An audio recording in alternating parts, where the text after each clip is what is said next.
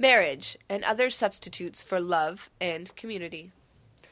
Reproduction is a big issue for the bourgeoisie man and woman. They can only have children under very precise circumstances. Anything else is irresponsible, unwise, a poor decision for the future. They must be prepared to give up every last vestige of their youthful, selfish freedom to have children. For the mobility their corporations demand and the strain of vicious competition have destroyed the community network that long ago used to share the labor of child-rearing.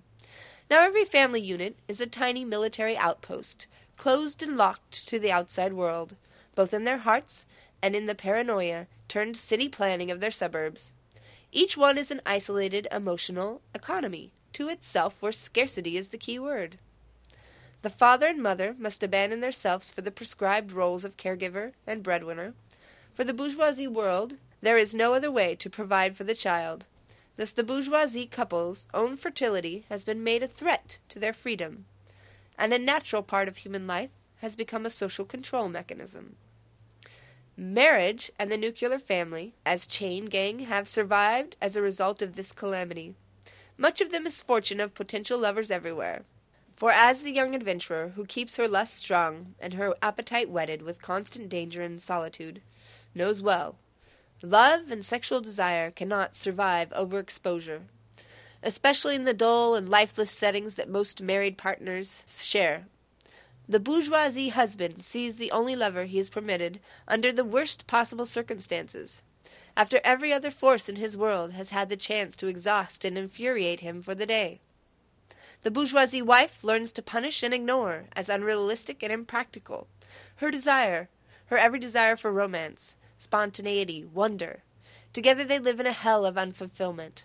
What they need is a real community of caring people around them, so parenthood would not force them into unwanted respectability, so they would still be free to have the individual adventures they need to keep their time together sweet, so they would never find themselves so lost and desperately lonely. In just the same way, their steady supply of food, of conveniences, comforts, and diversions avail them not. For as every hitchhiker, every hero, every terrorist knows, these things gain their value through their absence, and can offer real joy only as luxuries happened upon in the pursuit of something greater. Constant access to sex, food, warmth, and shelter desensitizes a man to the very pleasures they afford.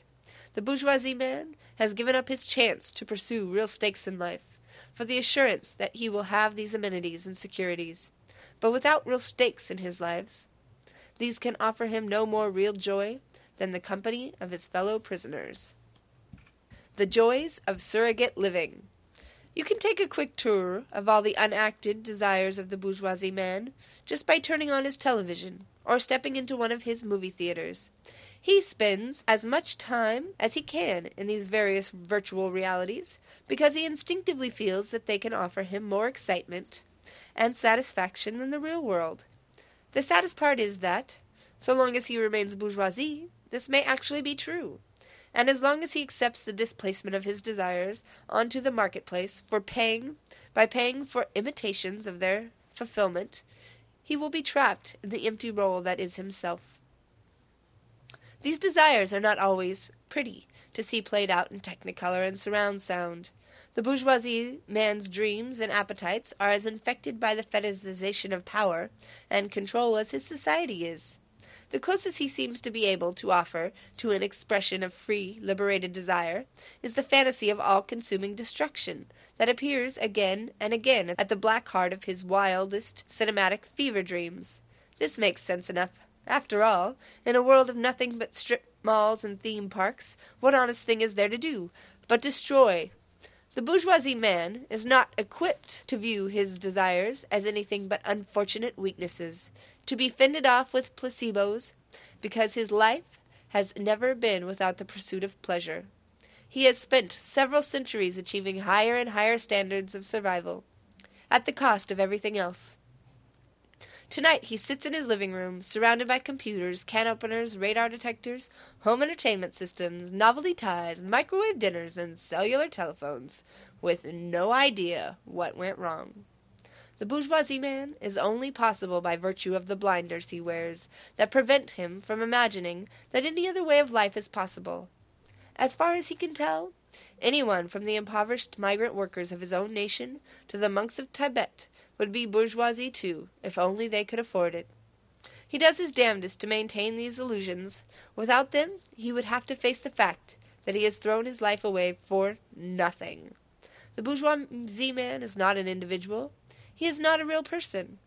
Although if he was, he would probably live in Connecticut. He is a cancer inside all of us. He can now be cured.